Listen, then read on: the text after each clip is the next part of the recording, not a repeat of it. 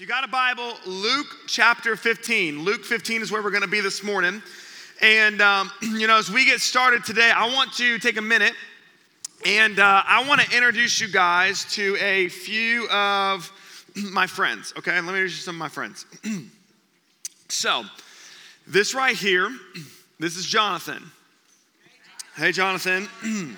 And let me tell you a little bit about Jonathan. So, Jonathan, he grew up in church.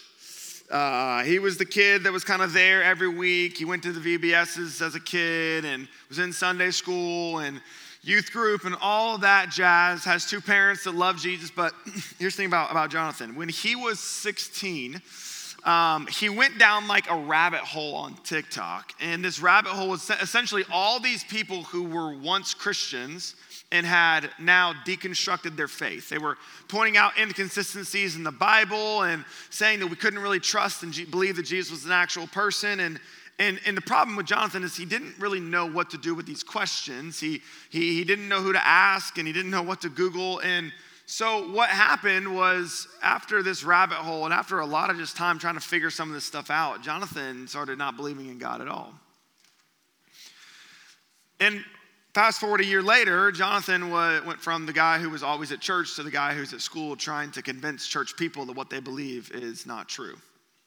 That's Jonathan. And then over here I have Stephanie. And Stephanie, she didn't grow up in a Christian home. Her parents are kind of agnostic, which means they don't really kind of believe in anything religiously. They don't like push religion down her throat, but they also are not like uber, like don't believe in God. They're kind of just whatever works for you. And the thing about Stephanie is that as she grew up through elementary school and in middle school, she just began to develop this insecurity with how she looked. She was not, in her mind, as skinny as other girls were, as pretty as they were, and she wasn't getting as attention from guys like other girls were. And so she didn't really feel like she could go to her parents because they didn't really have a great relationship, like an emotional connection. And so she decided to kind of go online, went on some forums online, and she started to be encouraged by people that really didn't know her that the best way to deal with her stress was to harm herself. That's Stephanie. This is Hasim. Hasim is Muslim and his family is from Pakistan. He is an individual who, if you met him, he would probably be the nicest person you have ever met. He's kind, he's caring, he's compassionate, he's loving. And he lives in a country where going to a public school, his religion makes him a little bit different. And he finds himself going to a public school with a lot of people who call themselves Christians, and he always wonders why it is that he's a kinder, nicer individual than they are. This right here is my friend Jessica. And Jessica grew up in church and she went to student ministry events, but when she was 12 years old, she was exposed to pornography. And as a girl, she felt like this was not something that she could talk about. Like it's a guy's problem and they talk about it in their small groups, but like we don't open up about that as girls. And so she kind of kept it contained. And after a few years of viewing pornography in secret, she began to develop an attraction, not just to guys, but to girls. And when she finally came out and was open about her sexuality, she was not met with love in the church. She was met with judgment. And this right here is Todd. And Todd is a tool. And I say that lovingly because Todd would tell you as well, he's a tool. Todd's the guy who's the life of the party. He's the one who everyone wants to be around. He goes to church, he's been in church, there's a Bible verse in his Instagram bio, but everybody knows he does not love Jesus in any capacity. Parties, and so he does anything he can to get whatever girl that he can. And he'll talk to multiple girls at one time. He'll go to parties, and he'll be the one that gets blacked before everybody else and has the funniest thing that people put on their Snap stories. But here's what people don't know about Todd. Todd's dad has not been in the picture since he was 3 years old. So you'll notice something. And all their chairs are empty because for every single individual, there's a reason why they did not feel connected to the church. How can Bell Shoals students be a ministry where everybody, no matter who they are, no matter what they've done, no matter their background or their home life, how could this be a place where everyone feels connected? You see, last night we really were introspective, which means we looked at ourselves, we examined our hearts. We said, have we sat down in that seat? But this morning, I want to flip the question and not make it, have you sat down in that seat, but instead, are you living in a way that says that somebody else has a seat? And so to do that, I want to look at some traits that need to be present in this ministry so that this can be a space where no matter who you are, when you walk into Bell Shoals students, whether it's at this campus or Apollo Beach or anywhere in between, you feel connected immediately. And to do that, I want to look at a story in the Gospel of Luke that Jesus tells, which demonstrates the welcoming, connecting heart of the Father. And I want us to look at God as our example, and hopefully by looking at him as our example, we will see some things that need to be true about us in order for us to be a people and a place where people feel connected. Because the reality is, I gave you 5 names and 5 stories, but there's a whole lot more names and a whole lot more stories of people who have never sat in that seat. And the gospel is a message that's offensive enough because it says that you're a sinner who's condemned to death and destruction because of your actions. That's offensive. Let's not offend people with anything else other than that. So, how can we be a space and a ministry where people can feel connected? Well, I want us to work through this story in the Gospel of Luke, and I want us to see these traits, these things about the Father, because what we're going to see this morning is we're reading a story that's known as a parable. What's a parable? A parable is a fake story with a real meaning. It's something that symbolizes and gives kind of a message in the form of a story, because we are all storytelling people. We connect best with stories. And so I want to read this story to you, make a couple comments, and then we'll take a step back, pull some takeaways, and then we'll leave this morning. How can we be a ministry that connects people? How do we become a connected ministry? Well, we have to have some things true about us. But let's read, starting in verse 11 of Luke chapter 15, it says this. He, that's Jesus, also said, a man had 2 sons. The younger of them said to his father, Father, give me the share of the estate that I have coming to me. So he distributed the assets to him. Now pause right there.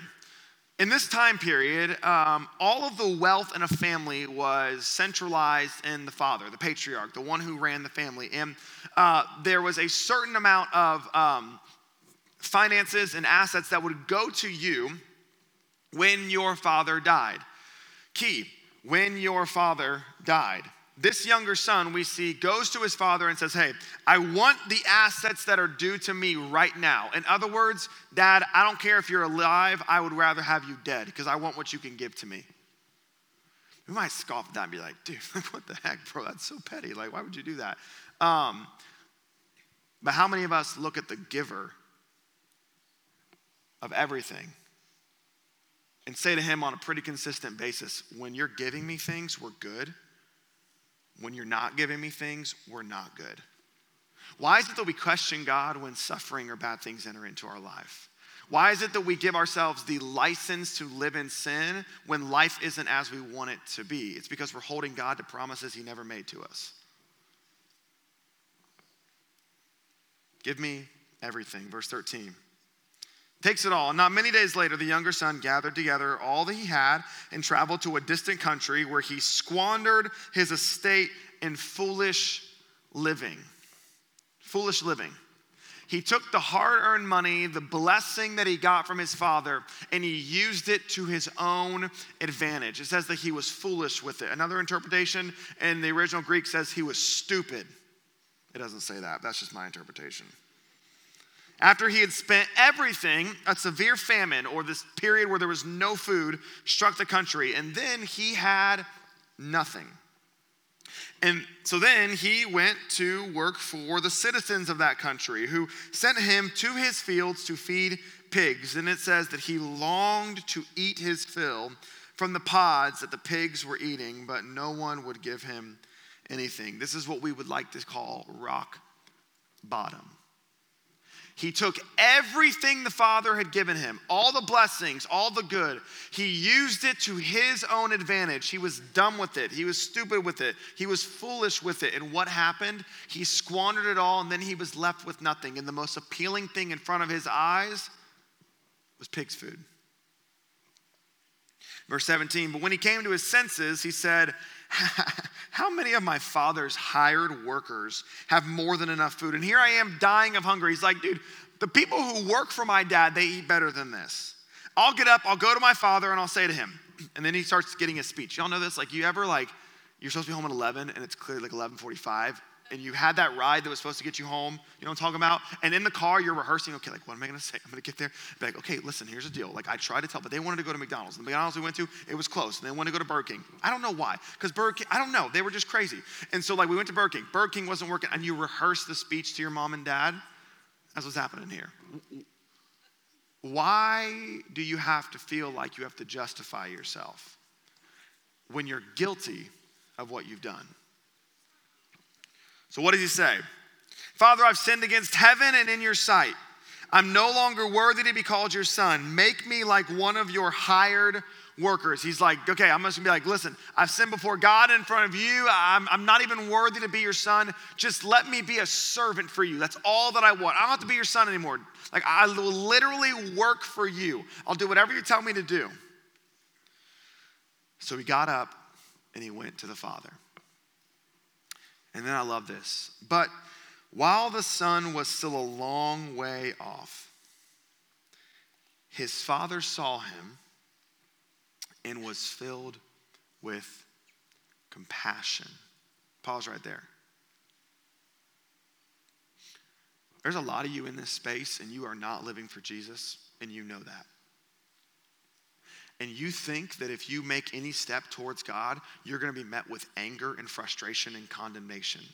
But there is therefore now no condemnation for those who are in Christ, because the law of the Spirit of life has set you free from the law of sin and death. Because what the law could not do, because it was entangled by sin, Jesus has done. Therefore, if you feel condemned, if you feel guilty over your sin, if you are in Christ, those feelings are not from God, they're from the enemy. Because the way that Jesus calls you deeper is not by reminding you of your sin that he's forgiven you of. It's by reminding you of the righteousness that he's already given to you in his son Jesus. He has compassion for the son. And so it says that he ran and he threw his arms around the son's neck and he kisses him. And then the son gives him his speech. Father, I've sinned against heaven and in your sight. I'm no longer to be called your son. And the father says, quick, bring the best robe and put it on him. Put a ring on his finger and sandals on his feet, and then bring the fattened calf and slaughter it. And let's celebrate with a feast, because this son of mine was dead and is alive again. He was lost and now he is found. And so they began to celebrate. We see a son who had disqualified himself from having a seat at the father's table. And yet, in a moment where he enters back into the Father's presence, the Father does a few things that demonstrate that this seat has always been available to him. So, what did the Father do? He did a couple things, and what I want us to do in these next few moments is I want us to lean into these things that the Father did to the Son. Because if we can do these things as a ministry, we will be a place where everyone will feel connected, because everyone will feel like they have a seat at the table. So, first, if you want to be a ministry, if you want to be a space where people will feel connected no matter what they've done, no matter what their background is, first, you have to be willing to place value on people that others have written off. You have to be willing to place value on people that others have written off. You see, the Father comes, and the first thing he does is he gives the Son a robe.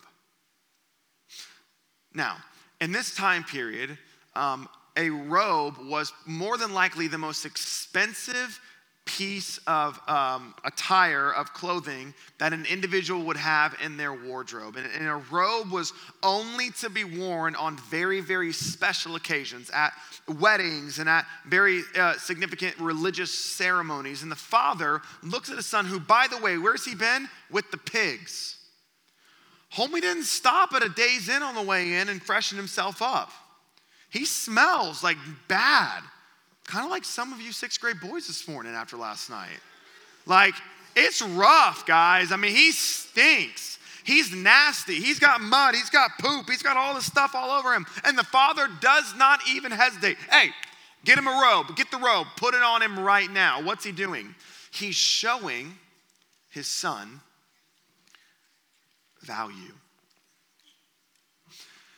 Value and worth are probably one of the most confused attributes and traits in our society today, because we determine the value and worth of somebody based upon what they can do for us or for society.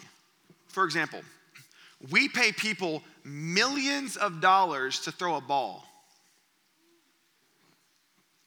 We pay people who are educating the minds of the next generation not $1 million. Think about it in your own life. The people you surround yourself with are typically people who add something to you. They make you laugh. They make you feel like yourself. You have a good time when you're with them.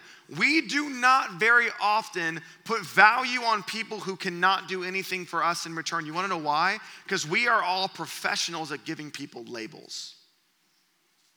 Like when you see people, what do you see? You look around a room like this, like, are you seeing like, oh, that person, they're cool, or they're not, or they're weird, or they're normal, or they're an athlete, or they're definitely not an athlete.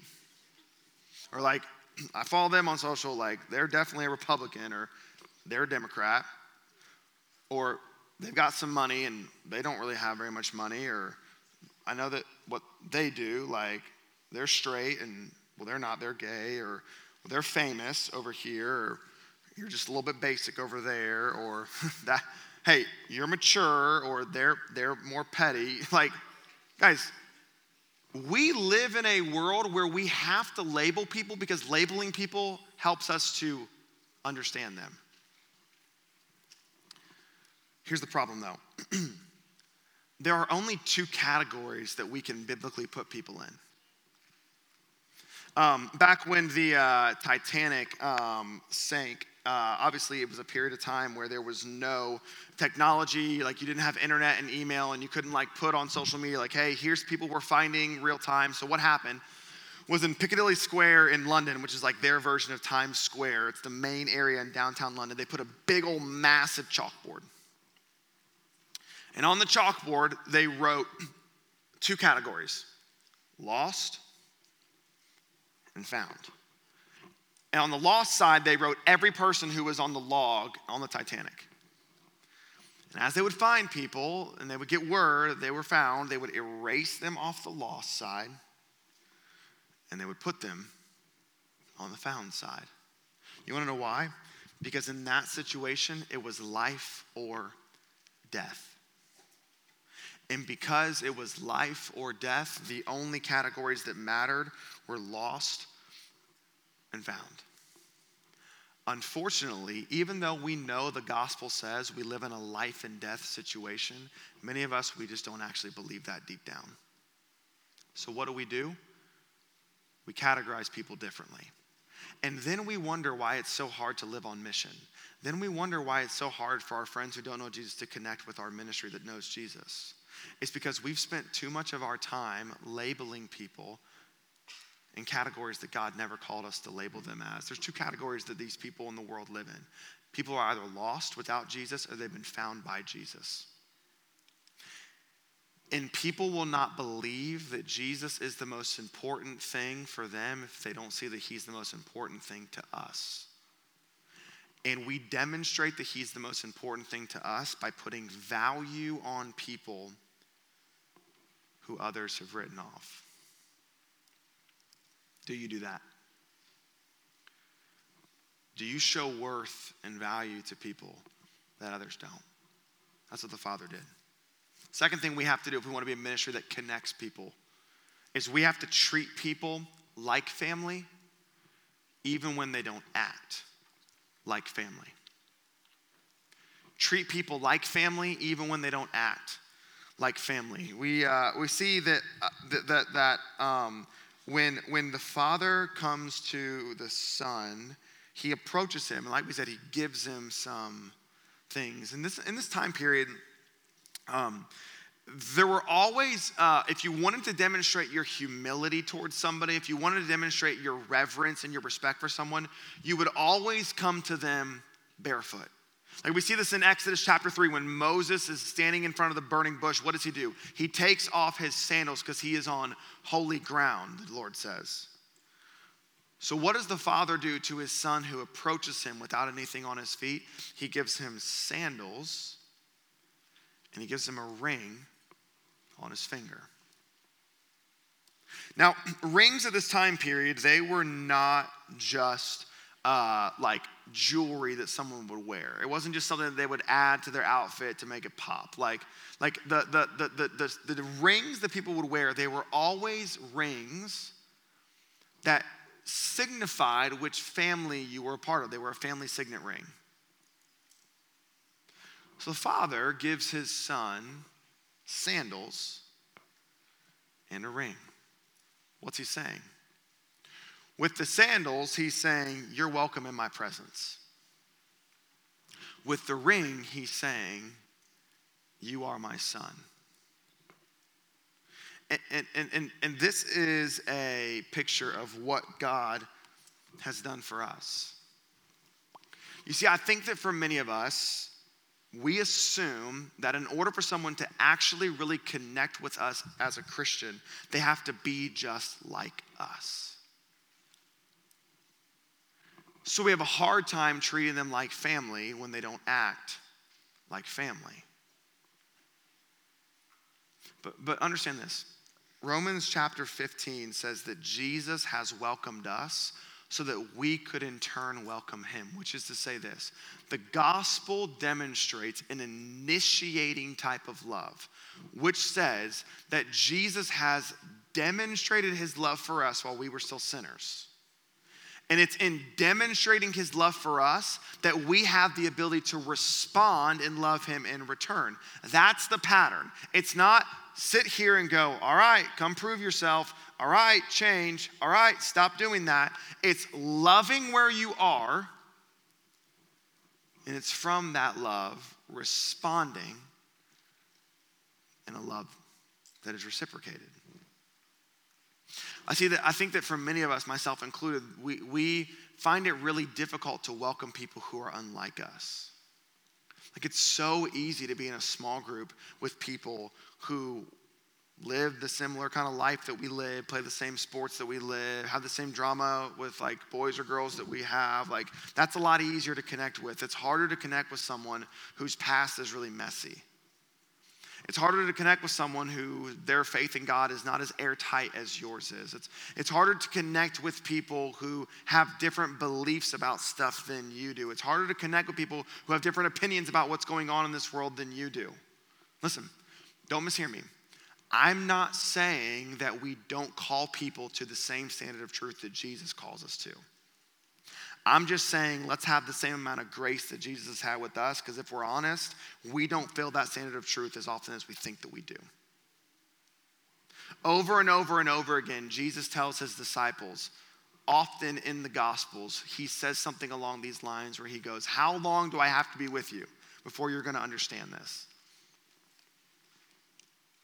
Would we be a ministry here at Bell Shoals where people are welcomed and treated as family even if they're not acting like family? He puts value on those who have been written off. He welcomes the Son even when the Son is not acting like family. And here's the last thing I think that we have to do if we're going to be a ministry that connects people. We have to make sacrifices that will welcome people home. We have to make sacrifices that will welcome people home. In John chapter 13, Jesus says that The world will know that we are his disciples by how we love one another. And the word for love that Jesus used is a Greek word called agape. Agape is a type of love that demonstrates self-sacrifice and how it loves. You see, in this time period, people did not eat the way that we eat today. Like, it's normal for us to get up in the morning, get a biscuit from Chick-fil-A, and then go and get like some lunch, right? And then maybe get a little snack in the afternoon, and then eat some dinner, and then maybe have another snack when we get on Xbox with our boys, and then maybe one more snack before we go to bed. Like, we just eat nonstop, right? That's one of the privileges of living in the world that we live in today. That was not the case in this time period. You ate very sparingly, and let me tell you something. You didn't eat meat unless it was a very special occasion. And it says that they got the fattened calf. What's that mean? That's the A5 Wagyu steak. Like, that's the cream of the crop. And the father said, yo, we want to cook that thing tonight. Put it on the big green egg. We're making steaks. We're partying. My son has come home. What's that going to do? It's going to cause the father to sacrifice a lot. And listen to me, guys. I think that for many of us, we assume that if we want to be a space and be a place where people can actually be connected, they have to submit to our way of life, submit to the calling that we have, submit to the gospel. And listen, do not mishear me. I'm not telling us we don't call people to repentance and faith in Jesus. I'm just telling you this. The gospel says sacrifice precedes submission. Jesus died on a cross before you or I ever decided to respond in faith to him. Jesus died on a cross and his disciples were nowhere to be found. Jesus sacrificed himself on a cross and then gave all of us the freedom to make the decision of whether we would submit to him. You want to know why he did that? Because in order to actually enter into a loving relationship, you have to experience love first. And that's what sacrifice demonstrates. Sacrifice demonstrates love. And love is the most powerful motivating factor that there is. So, what would God call you to sacrifice so that this could be a space where everyone feels connected? Would it be sacrificing your pride? Would it be sacrificing your opinions? Would it be sacrificing the way that you think this should be done? We sacrifice to welcome people home. We welcome people into the family even when they don't act like family. And we place value on those that others have written off. And maybe if we do that, this could be a space where these don't remain empty. You know, I'm a big history guy, and one of my just most interesting periods of history that I study is kind of like World War II era, and especially the Holocaust. And there is this one particular story from the Holocaust that I've always just been enamored by and fascinated by. And it's a story about this church in Germany. And this church, it was located right outside of a train station. I mean, literally like walking distance, kind of like right across the street was this train station. And, you know, it's the 1940s and late 30s. And so this church doesn't have like air conditioning and that kind of thing. And so what they would do is they would open up all their windows, open up all their doors, and that's how they would get airflow into the church. And so people would come and worship, and they would be singing their songs and hearing some kind of message preached. And as they do, they would open these doors and let airflow in, and it would be this nice, comfortable environment. Well, as the Nazi occupation of Germany increased and as they began to persecute Jewish people, this train station became kind of a hub of taking Jewish families before they would send them off into concentration camps. And this place that was once just a bustling train station people would go to and move all throughout Germany and the rest of Europe, it basically became one of the final spaces where families were together. Because they would get to this space and then they would be separated. Mothers from daughters and sons and husbands from wives and grandparents from grandkids. They'd be separated and they'd be put on separate train cars to go to different concentration camps. And in those camps, many of us know the awful things that were done. So as people became aware of what was happening to them and their families, these Jewish people, obviously, this was not a happy space. It was a place that had a lot of anguish, and it had a lot of screams, and it had a lot of crying, and it had a lot of begging, and it had a lot of pleading. Well, this church that existed, and it's, again, doors are open, windows are open to let air in, but that noise began to distract them. The wailing and the begging and the crying and the pleading, it distracted them from the important stuff that they were doing. They're praying, they're worshiping, they're sermon preaching. So what do? They made the decision to close the windows, close the doors, so that they could focus on themselves and their relationship with God.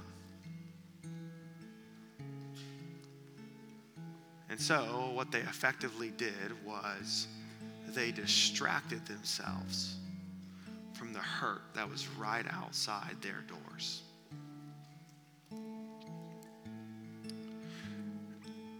And I wonder how many of us, if we were honest, we would say that we have the temptation of being just like that. I got my relationship with God. I got my priorities. I got my theology I'm trying to learn. I'm trying to go deeper. I'm trying to do more. And we just distract ourselves from a world that is hurting. We go to school and we see the sin that's there, and it doesn't break our hearts. It just annoys us.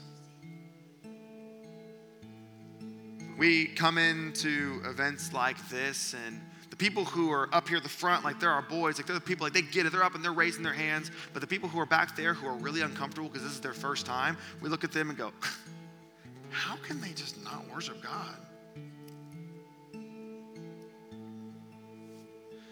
The call of the gospel is the call to make ourselves like Jesus by submitting ourselves to the way of Jesus. And the way of Jesus is a way that says anybody can come.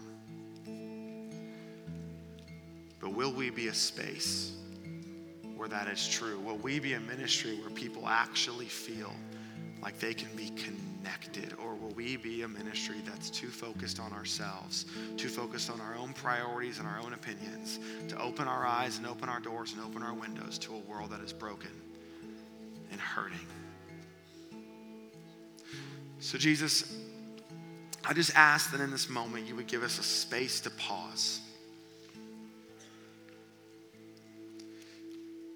Could we ask the question about ourselves? Because the reality is we can start initiatives to connect people to Bell Shoals students and this amazing church. We can have programs that do that.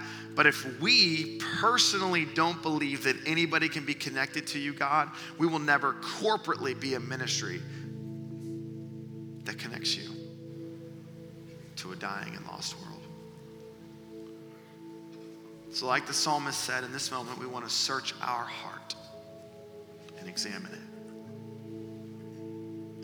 it. God, we want to see if there is any wicked way within us.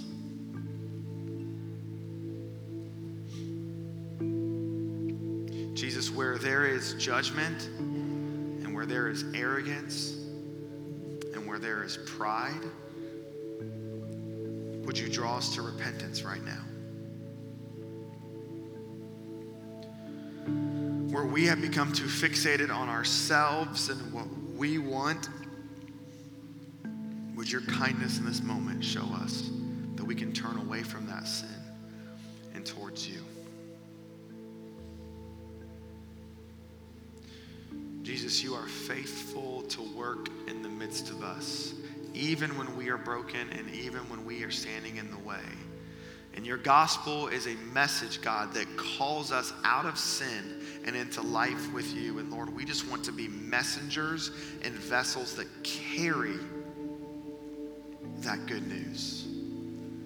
Jesus, don't let our actions get in the way of that good news.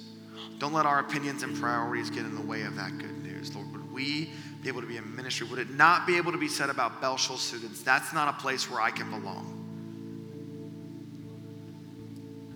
Would Bell Shoals students be a place where everyone can feel connected to God and connected to one another? Because the gospel is at the forefront of our minds, Jesus. We love you. And now we enter into this time of worship with you, where we reflect on who you are. And we ask this in your name, Jesus. Amen. Let's stand.